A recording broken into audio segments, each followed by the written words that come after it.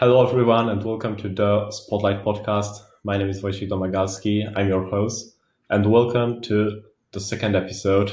Today we have a special guest, JMO. Thanks for coming here. Yeah, so excited to be here. Thanks for inviting me.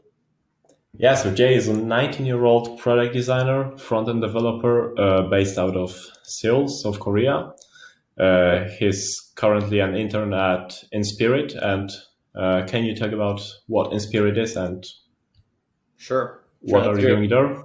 Yeah, that's a great question. I think if you go to our website right now, it's not the clearest on what we do. But so right now we're building our product.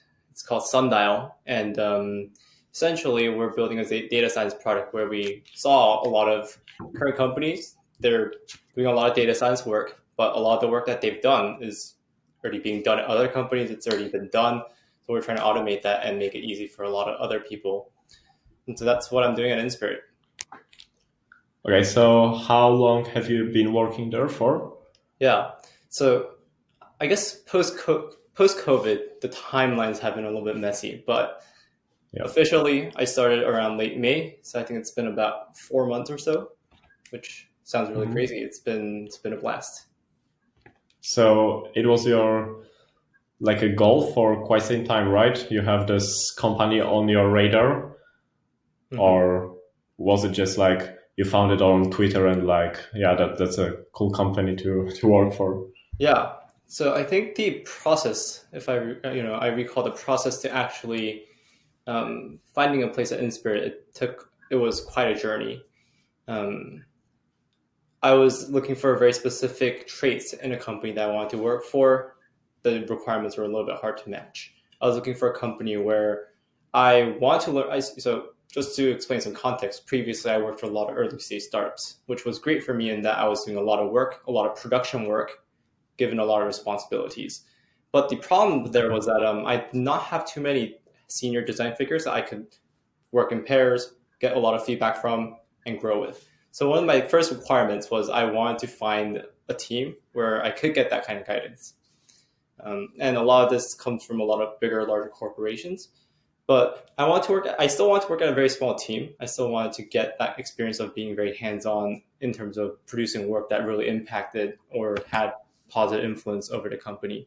So having those two requirements, one being the senior design figure, two being a smaller team, and the third, ideally, I wanted to work for product or a company that I really believe in. And so, there's a limited set of companies there, but for Inspirit, I think I look back 4 or 5 years ago when I first learned about what design is, what product design is about. And I really looked up to Julie Zhu. Formerly, she was back then at Facebook. She was leading design there. She was the vice president of design. And I read a lot of her articles, watched a lot of talks, which really inspired me to become a designer. And earlier this year, she recently left Facebook, started this company called Inspirit. So it's always been something that I knew about because I was following her. I think it was bigger news on design Twitter as well. So that's how I learned about it, cold emailed her, and somehow now I'm here, and it's been a huge blessing. Yeah, that sounds really good. And so, and also you're working on PicsArt. I have seen that on your website to get like 150 million, right? Monthly active users. Yeah, so PicsArt is surprisingly a really big company. I think in Korea especially, not too many people use it. But yeah, PicsArt, it's at a similar scale there. And with Inspirit, we've been doing a project with PicsArt. Oh, okay. But PicsArt is like what is that? It's like a service for... It's essentially a photo video editing app, more on the photo end. I think that's the simplest explanation. Okay, but I think the two companies are like very, very different. Like what you do is very different, right? Because the first one is like a firm that you basically do work for other companies, and PicsArt is like a product, right? Yeah, so I think it's essentially, I think maybe I didn't do the best job of explaining Inspirit, but I think you can kind of look at it in two parts.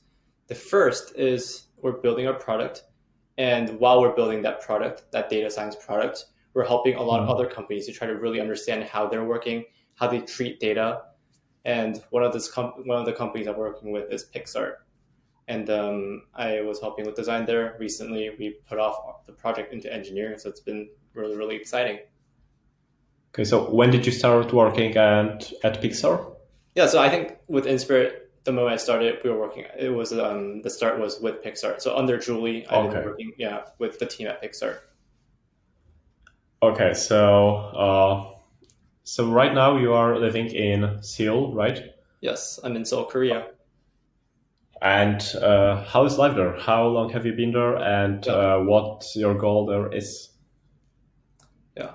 So just months ago, I was in New Jersey, United States. That's where I spent a lot of my early years. Early years. I was there for Okay. almost 10 years, and I went to middle school, high school there, even college or part of college. And even so, back in late May when I started for Inspirit, I was just in my room.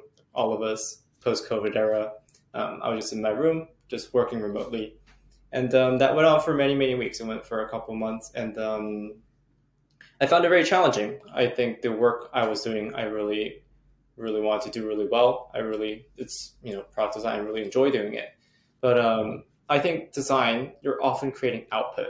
I think even people who Mm, write code, a lot of jobs, you're creating output, and without a lot of input, I found that process of creating output was really, really hard. As in, I'm told to design things, but then the only thing that's kind of I'm learning through or having inputs were just on the internet where I wasn't talking to anybody in person. I think that's the case for all of us.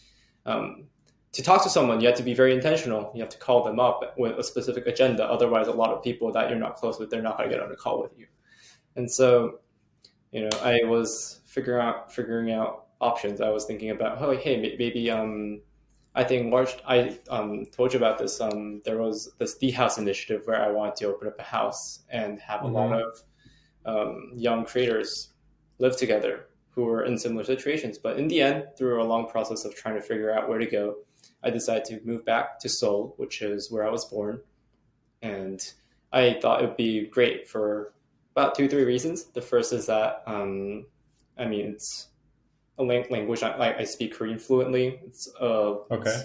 a region that I'm familiar with. I spent my part of my elementary school here, if that counts as being familiar. I knew that there were a lot of designers and creators in Korea. Well, the tech scene here is really growing fast. I wasn't so informed, so that's a part of that agenda was I really wanted to get to know. I really wanted to get to know about that industry and the state of how everything was going. And then the last part was I thought it'd be different and that I would actually be able to go out, walk around. I think the coronavirus situation here is just much better than the US. I think that kind of Yeah. you can substitute that for a lot of places. But yeah, so that's how I ended up here. Okay. So you mentioned that design community in your college, right? Yeah. It was called Rutgers, Mm-hmm. or and Yeah. what happened to that? Is it like ended, or are you Yeah. still continuing it? Yeah. Thanks for asking that question. It's been an incredible journey. When I first started at Rutgers a year ago, so I entered in as a freshman, that agenda for me was very dreadful. I had to go because my parents were adamant that I should go to college. I Mm, didn't want to go to Rutgers because in high school I was designing in high school. I was already interning. I was working on a lot of contract jobs. But around me, around my friends, there were not that many people who are like, "Oh, product design is like my passion," right? I mean, like in high school, yeah. who has that kind of exposure or like that kind of conviction, right? Very understandably so. And so that's just a situation. But I found that to be very lonely and very hard. Where it's like I felt design is very collaborative by nature, or it Yeah. should be. As in, I think that the best work comes when a lot of people are talking about it, really pushing each other. Whereas for me, it really felt like I was just alone. And I guess that's just in the physical space on the internet. I got a lot of help from other people, but in the agenda, in the thought of going to college, I wanted to go to a place that was a little bit different from high school because I already knew what that was like. I wanted to go to a place where there were a lot of designers, or at least an appreciation for design and a culture Hmm. for it. And Rutgers, I believe, in my head, or my understanding, was not that kind of place where, yes, there was sort of like an art department or art college within Rutgers University, but there was not that much initiatives for product design or many product designers at the school. And so I dreaded going to it. I went to it because I was under a guaranteed transfer to another university that I believed would have that situation, which was Georgia Tech, which I'll be going to. But I went to Rutgers for a year with that kind of agenda. And at first, I was I dreaded it. I was like, oh no, there are no designers here. I'm alone again. I found it very hard. It was very demotivating. But through a year, I think as designers, as creators, naturally, when we see a problem, we have a tendency to do something about it. It took me some time, but eventually we found people who really, really liked designing, or people who want to get into it. And right now it's been a huge growth in the organization. I think we have this Discord server. There's like more than 100 people in it. A lot of really active people, dozens of active people. And it's been amazing to see what's come out of it. Okay, so you are continuing the Young Designers community at Rutgers, right? Mm-hmm. To expand on my education background, I think I was very fortunate in that the high school I went to was very specialized. It was called Bergen County Academies, and just like the name, you were kind of placed in an academy. There were 7 academies, I believe, one of it being science or performance arts, that type of separation. And I was in computer science. So naturally, through the 4 years of high school, I was really fortunate to be surrounded by about 20 to 30 kids who were very much in the computer science space, who were interested in programming, making things. And I think the really big benefit of that is that then you kind of get a culture of hackers, as in, I believe Bergen County Academies was one of the first high school hackathons in the world. And so that created a great exposure where we had a lot of people coming in, a lot of high schoolers coming in from the region who were creators that I had no idea about, who just, rushed to our school, and I get to meet a lot of them. And so that was really fantastic in, like, one, getting to meet people, 2, getting some sort of computer science background right from high school. And so at Rutgers University, as I just explained, I was like, oh no, I don't want to come to this place. They didn't have anything that I want to, I wasn't sure what I wanted to study in particular. There wasn't nothing that was explicitly tailored towards product design. And so naturally I just applied and got into the computer science course, and I was going through that track. So the high school experience and data science, studying was a valuable, right, experience to you? Yeah, I don't think I got to study too much data science in high school, right? I think that was just something that's more, or even formally, I think that's just much, I don't even know if schools teach it, actually. But that's something that I studied more on my own agenda. And right now, I'm currently an incoming student to Georgia Tech, which is a much more exciting agenda. I'll be majoring in this major called computational media. It's not a major that exists in a lot of places, but I think the way I describe it is that it's kind of like computer science, interaction design, psychology kind of put into one. So I think that's that's a very exciting agenda. I'm very curious to check out how a formal institution will teach it. Yeah, I like how the education system looks like in the US, because in Poland, we have primary school, obviously, which is like 7 to 13 years old. And then you go to junior high, which is like 13 to 16. Then you have high school, 16 to 19. And like all of these levels are very general, so that you learn pretty much everything. Physics, like all the languages. You don't really get to learn very specific, specialized stuff. And so actually, I'm starting college this year, and I am still debating between like computer science and like telecommunications and electronics. I'll be studying in Krakow, so still living at home, not moving out this year. Got it. But like the specializations, is that a word? I think so.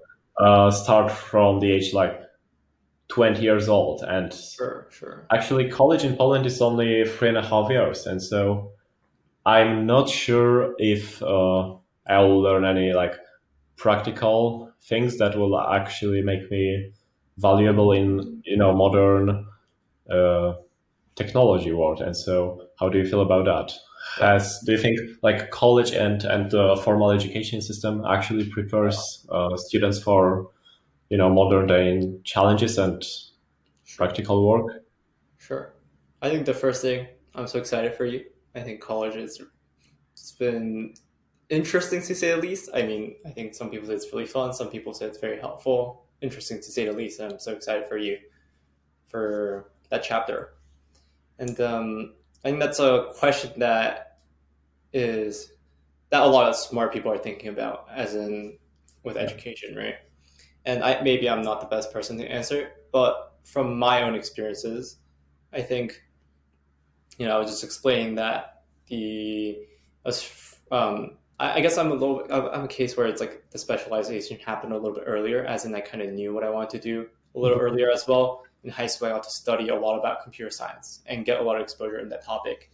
And now at Georgia Tech, or incoming at Georgia Tech, there's a lot of things that it's a very specifically tailored track, right? It's a computer science, interaction design, and like psychology. That's very specifically. I think those are kind of the things that maybe a product designer might want to draw from. But and I think while I was I think there was a lot of frustration at Rutgers when I was just studying a lot of general core requirement classes, so like English, where I was writing essays, or physics, where I was solving all these physics problems, like you said.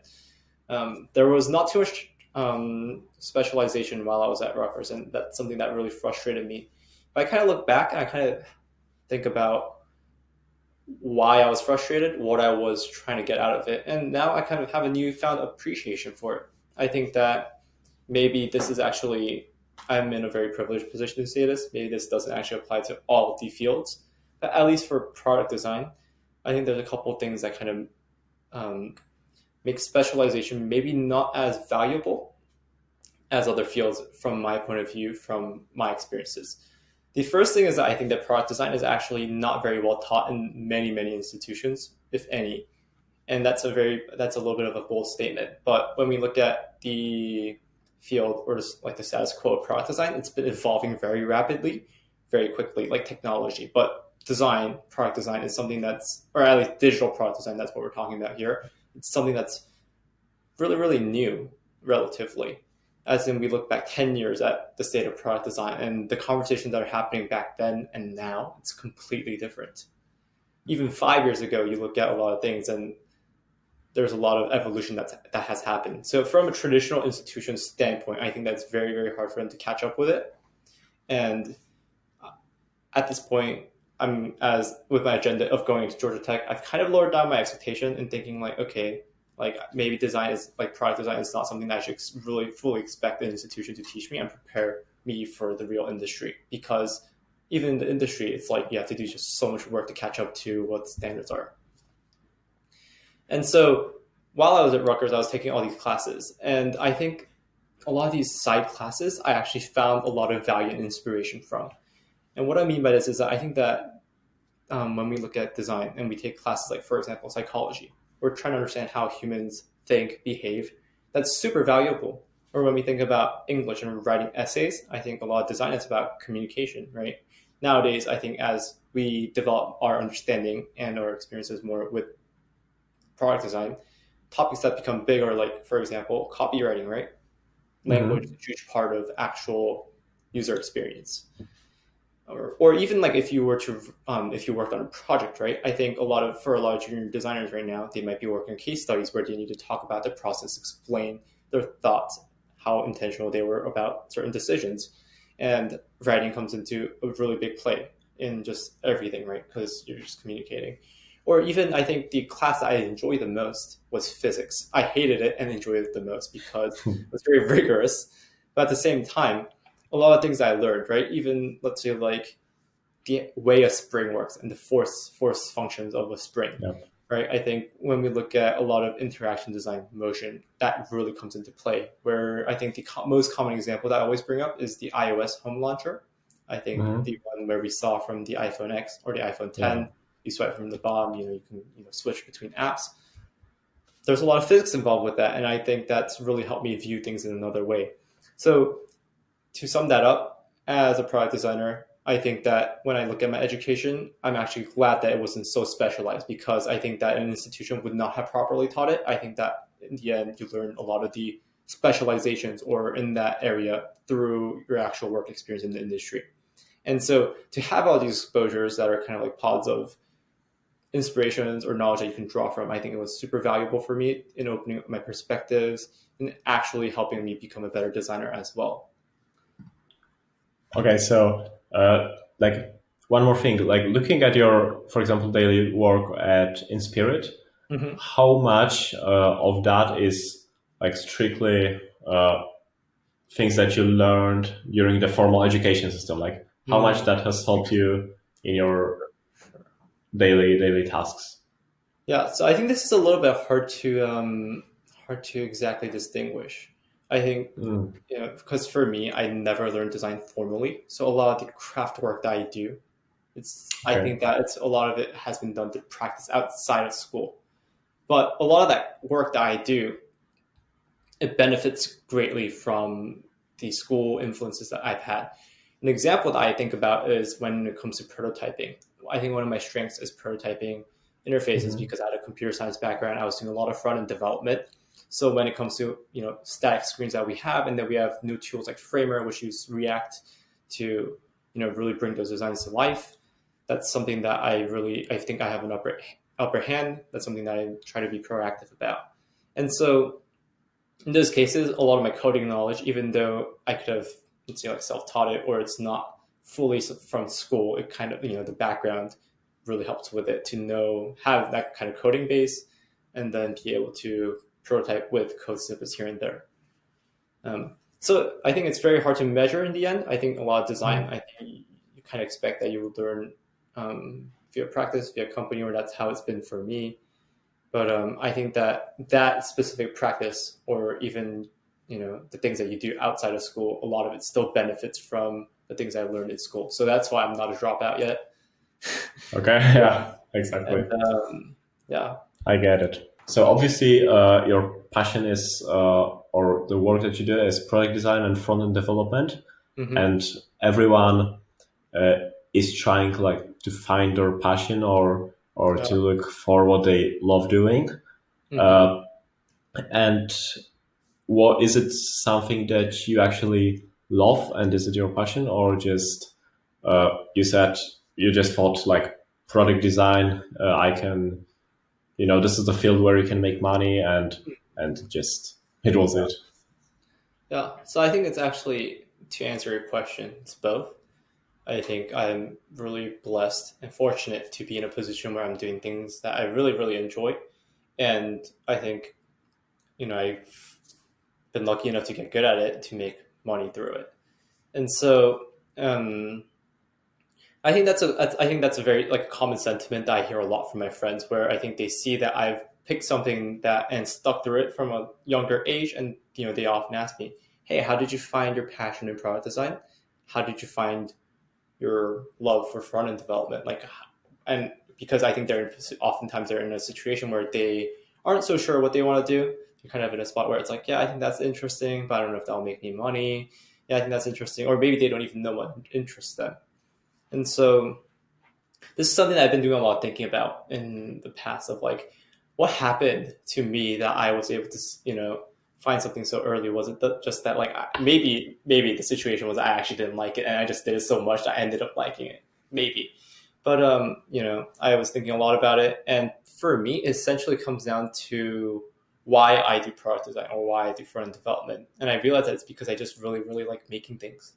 And when the act of making that thing, right, just the joy and the process of creation, when it helps people, when it, also makes you money and allows you to really take care of people you love, people you care about, as well as yourself, I think that's a really, really great mix. And especially, I think, with tech, now we have scale, where it's we're not just helping the people that we see in front of us or people around us, but globally. Like Pixar, it's a global product. And I think that's been it's been it's been crazy to think that this is something that I just enjoy doing because I just really like making things. Ended up now, it can really help a lot of people all over the world.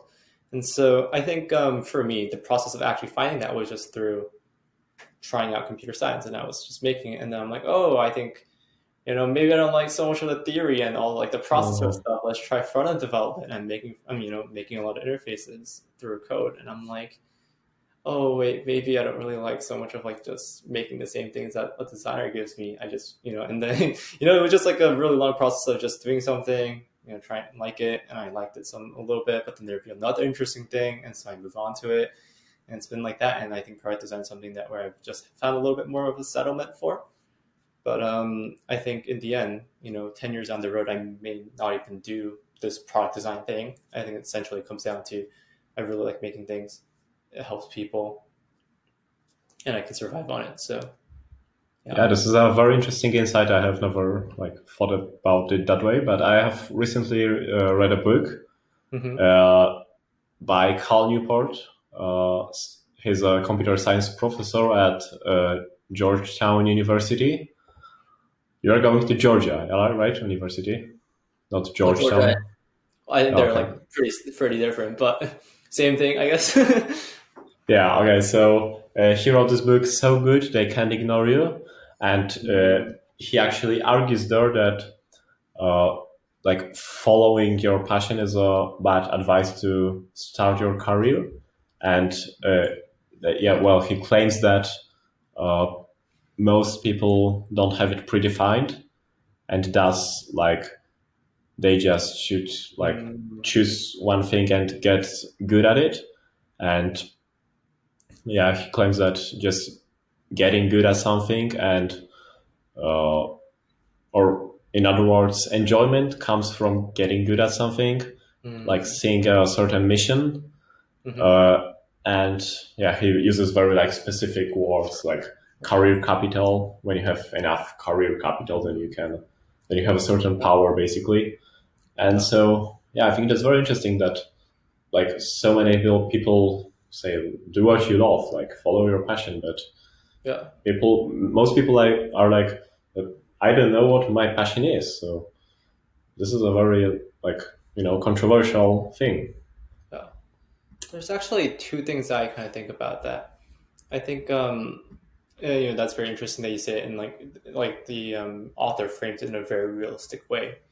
And I think it's true. I think one of the things I think about is the former Manchester United soccer player, Park Ji-sung. In an interview, he's talked about his dreams. And because he's someone who really accomplished his dreams, right? From a small town in Korea, he went to being a superstar. And he talks about how, sometimes I think that he thought that your career doesn't have to be your number one thing that you love to do, because especially if it doesn't make you money, then it's not going to be something that you enjoy doing, or it's going to be much harder for you. But rather, I think that there are conditions where if you can satisfy things like you can take care of yourself and the people you love, and it also allows you to do things that you love on the side, then maybe it's sufficient. And so that's the first thing. The second thing is, my boss, Julie, the things that, something that she shared with me, and it kind of talks about the idea of conviction. I think that, like you said, I'm in a position where I got a lot of positive feedback loop where I was, I think there's also probably the part that I started young that, made me really enjoy what I was doing. But the idea is that, Julie was sharing to me about the idea of conviction and how it's very hard for you to feel conviction on your first bet, right? It's like you just, pick one thing and you're like, this is what I love. And it's very hard for you to stick through it in that way. And it's often not how it works. It's often sort of like how the design process works, as in you don't pick one solution and you fall in love with it and you just build it and expect it to work all the time. Because maybe something it does, but a lot of times you want to look at other solutions. And so I think it's the same thing where I think with your career, you want to try a lot of things. And once you try a lot of things, I think you can have the fullest conviction for whatever route you go. So those are just two things I've been thinking about. Yeah. So you say also trying new things and picking one and trying it for, 3 months, right? Is a good idea, or sure. for finding I think your passion or. Yeah, that's a great question. Your question was what is like how I think your question was how people might go about finding their passion. Yeah, let's say How somebody has like doesn't know, and so would you say like just picking one thing and like trying it for 3 months, and then if somebody's like, it's not for me, I don't like it, and then trying another thing is like a good way to do it. I think that's certainly a method. I think one thing that like really surprised me is sometimes the things that you enjoy doing, if it becomes a career, if it becomes a responsibility and a job, it kind of can become a different story. An example of this is gaming, right? I love playing games. I think a lot of people enjoy playing games. And Yeah. there was a phase in my life when I was like, all right, let's take a break from this design thing. I want to really practice gaming and play a lot of tournaments and try to become really good at it. And I hated it. It was like when you play games and you enjoy it, yeah, it's fun. But then when you play games, you lose, and then you have to watch the replay, do all the analysis, and do all of those things, right? Then it becomes a chore. So I think that certainly people. I think that 3 months is pretty good length where people can try it out. It won't hurt you to lose 3 months in doing something new. Hopefully, not too much. And yeah, but I think in the end, what's important is to not feel too pressured, but to go into it with hopefully with a lighthearted, a beginner's mindset of curiosity. I think that if you're pressured, where it's like, okay, I need to find something, that I think it becomes a much harder thing, where it's harder for you to find enjoyment in it. I know this is like not often the case, oftentimes not the case. Sometimes you do have realistic constraints that really pressure you, but yeah, I think it'd be great if people can try out things for a certain period of time. 3 months sounds like a Yep. good length with curiosity. Yeah, but the I think the education system, the formal education system, Yeah, like forces you to pick something. So yeah, because at the age of 19, you have to choose a certain specialization, and yeah.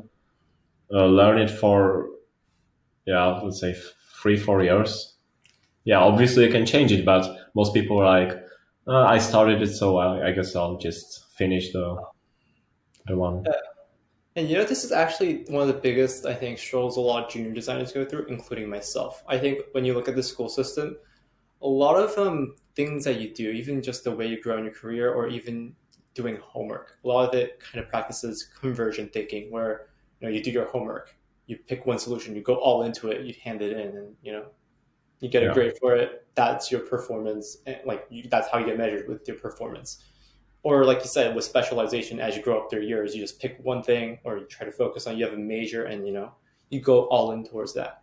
Whereas I think with design, of course, certainly at the end, you kind of want to pick one solution and really engineer it, because you can't just fully commit to engineering all the solutions, all the possibilities. But you want to think a little bit more diversely, where it's you're creating a lot of solutions, possibilities, exploring them before you actually fully commit to a single solution. So that's something that I notice a lot of designers struggle with, or at least starting designers, including myself.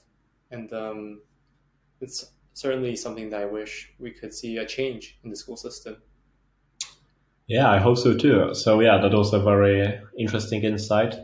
Now, yeah, so you're obviously a very like motivated person, and I would like to ask you, how do you find that drive or the motivation daily to push through to like continue? Because obviously, design or coding is not an easy thing to do. You always face some problems. You always have to fix something. And so, how do you get like how do you find motivation every day? Yeah, this is a really great question. Thanks for asking. I think it's a very easy response for me to say, or maybe even a lazy answer for me to be like, oh, this is my passion. This is what I really enjoy doing. So it becomes a little bit easier, which, sure, in some part is probably true. But of course, like a lot of other people, or a lot of other careers, there are always moments when you're, really pushing it. It's 3, 4 a.m., 5 a.m. You push an extra mile, and you ask yourself, why do I do this? What is the reason? What is the motivation? And this is a question that maybe recently I asked more often to myself, and I think that this is an answer I'm still thinking about. But I think that realistically, there are about two or three things that really, really push me. I think the first thing is there is certainly responsibility. Um, when one of my favorite like movie characters or like cartoon characters is Spider-Man. In Okay. Captain America: Civil War. Have you ever watched it? Yeah, yeah. I think at some point, but I don't watch a lot of movies, but these are like the Yeah. iconic ones. So yeah. Yeah, so this is in the Marvel Cinematic Universe. This is the first introduction of Spider-Man, I believe. It's Hmm. no spoilers, but Tony Stark, Iron Man, he goes to Spider-Man's house and he's in the room. He's asking Spider-Man, "Okay, hey kid, you got all these powers. You can do whatever you want, and you can have a lot of fun, right? Because he's a high school kid. Spider-Man's a high school kid, and he's being a superhero on his side job. Yeah. And Tony Stark, he asks Spider-Man, "Hey, why do you do this? Like, what makes you get out of bed every morning?" And Peter Parker, Spider-Man, Tom Holland, his response really strikes me. He says that of course he would love to have fun and do all these things, but he looks at the world around him or his communities, and there's a lot of crimes happening, a lot of bad things that happen, and he talks about how when he has the abilities that he has now at Spider-Man, when those things happen, that's on him. That's his onus. He could have stopped it from happening. And I'm just a product designer. I move around pixels. I'm not like a superhero, but I think that a lot of sentiment is something that I deeply feel. Where I think that I recognize the importance and the power of design to really create a lot of human products and improve our daily lives. I think that I was really fortunate to get a lot of coaching, advice, help from a lot of senior designers, and so I think there's certainly a point of responsibility where I feel like yes, like I wake up because I do think that the products I make, things I work on are important and it can really benefit the people, the circles around me. So I think that's the first thing. The second thing is a little bit more realistic. I think right now I live pretty comfortably. I order food. I just eat out a lot of times. I have a lot of Yeah. people around me who are just, super supportive of me. But I think that even just a couple years ago, that wasn't maybe not so much the case. I think there was definitely a time period when I looked at my bank balance and I'm like, oh shoot. Or times when I felt really lonely because people around me maybe were not so supportive and I felt very alone. And I look back to that time and I think that even though a lot of the situation is different now, a lot of the mentality and the mindset that I think about back then is still, it resonates with me in my DNA, where I realize kind of maybe it's fear driven. Maybe I'm afraid that I'll go back to that kind of like time if I don't work hard enough. But Hmm.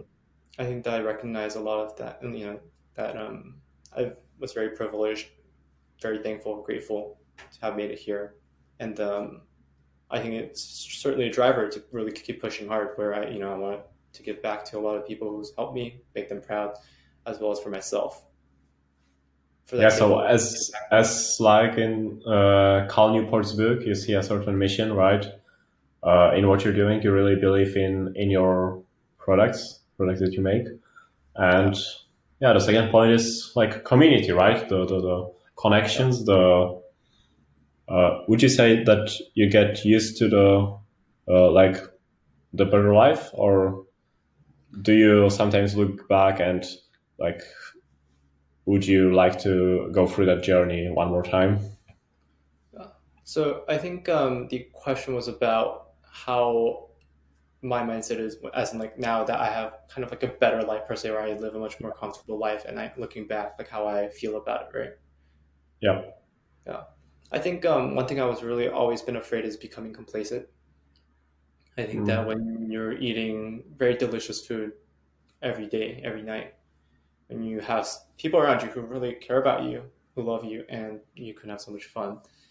I think one thing I was afraid of is like a couple years ago, there was a lot of desperation for results and progress, and I was very afraid that I'd become complacent and be like, yeah, I made it. Like, no longer do I have to work so hard, or do I have to work, you know, push as hard. But I think that this is something I've been thinking about. But I think that some part of that still remains with you. I think that mentality of like always striving for more. I think as maybe as a designer, just naturally, I'm just not. You always try to look for improvement. You always look at your work and you get feedback, and there's always space for improvement. And you're all, I call it the great discontent, where you're never truly happy. And so I think that's part of the journey that I embrace. But I think the mindset, maybe even though I live more comfortably, I think it's always been very similar and aligned in that I think there's a higher standard that I can strive for, and I want to get there. Yeah, I think it's great that you're always pushing for more. I think everybody has that to some extent because at the age of, for example, 16, I was thinking if I were this and that at the age of 19, it would be great and I would be happy. But I'm here at the age of 19 and if that was it, what's next? I'm 19 and this is the end. You always need to find something new. And I think for us, that comes naturally. I can spell today. Yeah, but I think that's important. So, okay. So as you have heard, Jay is a very, very qualified and motivated person. Mm-hmm. And last question for today's podcast is some kind of advice for young people that want to get into tech, design, code. Would you say college and the formal education system is enough? Because I think many people are in the mindset of, I'll just go to college, they will teach me everything, and I'll just then capitalize on that, because maybe oftentimes their parents tell them that there is money in the industry and they force them to go to technical colleges. And so what are your thoughts on that? Yeah, that's a great question. Thanks for asking. I think this is also a question I often ask to people I look up to and seek advice for, because I think that there's always room to grow. And I think one conclusion that I've kind of come across to this is through asking a lot of senior members about, hey, do you have any advice for me, or do you have any advice for my friend who's just trying to get into these things? Is that it really depends on the context. And I think this is an answer that everybody hates when when you're you ask a question and you're like, yeah, it depends, and you're like, dude, but for my context, and so and so I think that so just as a disclaimer, I think that whatever response I give is just naturally biased, because it's going to depend on my experience, the things that work for me, which may not work for someone else, and especially might not work for someone else who did not go through the same kind of background as me, right? As in, if you're living in Europe versus the United States or in Asia, that's a very different story. And I think that I was also in a very privileged position to start off with. So then, so that might differ. But I think that there are two things I really, really wish or look towards and rely on in terms of the things I've learned. And I think that is, something that I wish other people, a lot of starting people, will look towards and embrace, and hopefully they've already done it. The first thing I think is, regardless of the decisions that you're making, right? As in, you can go to college, you can do this or that. I think one thing that I really really respect is self-reflection or self-awareness. I think when you, regardless of what decision you made, if you're, always thinking about, okay, how did I do? And you're evaluating that, no matter where you start, eventually you're going to converge into the right direction and the right path. This is something that I think relates a lot with the growth mindset, where you kind of do something, it's based on your best bet, and you look towards the past and you think about, okay, what are the things I could learn from here, and what are the actionables I can take towards the future? And I think with that, you can really, really get far. As in, you might go to college because your parents forced you, and then you look back and you're like, okay, how did I do? Okay, I did not like it. My parents, they pushed me towards it. Next time, let's make sure that when I make decisions, I can be objective about it and not biased because my parents told me to do that. The second thing I really, really think is really important is, self-awareness does wonders, but it doesn't mean anything if you don't really act on it. And so I think the second thing is being proactive about it. I think there's two ways to go about it. You can be either proactive or reactive. I think reactive is when you you're forced to make the change because someone's telling you, or because if you don't do it, you starve. But I think when you're proactive about it, you're thinking about the decisions that you made, the things that you could have done better. You look at your strengths and weaknesses and you act on it. So for your strengths, you can be proactive about it in selling yourself, in presenting yourself, increasing those strengths so that you're more valuable as an individual contributor or as like a designer, developer. About your weaknesses, you can be you can be reflective and proactive about it, so that you take those weaknesses and you work on it, so that when a company tries to hire you, you're not as flawed in those areas. And I think that those two traits are, I think, oftentimes what people look for when you're trying to get into the industry, because they understand that it's like a lot of schools don't teach you properly, and that they don't expect you to come with everything. But what they do expect, or what they do really hope for, is that you come with those two traits, where I think if you have those two, then you can really learn things quickly and, really, really excel. So to sum it up, I think depending on the context, situation, it really, really depends on the specific types of like, hey, do I go to college or not, and all those things. But I really, really encourage everyone who's listening to here, if they already haven't embraced it, to really embrace being self-aware, self-reflective, as well as being proactive about it. Okay, I think that's great advice. And so, yeah, this is the end of the podcast. Thanks once again for being here. I think that's a very, brings a lot of value to especially young people that want to get into tech industry, want to develop in the field. And so, thanks for coming. And we have a design community actually for young designers. I think you can still join it, right? The Untitled. Yeah. So we need to be more active there, but we will. So As a quick shout out, Untitled. What's the link? Untitledpeople.com. Okay, untitledpeople.com, right? Yeah, and it's kind of like a wordplay on entitled, but the idea is that just as a quick shout, the idea is that a lot of us young designers, creators, developers are kind of like when you open like a blank document, right? It's like a blank canvas. There's a whole world of potential and possibilities where we, want to write into that document and we can create anything of value. I think that's a lot kind of relates to who we are, as in we're really young.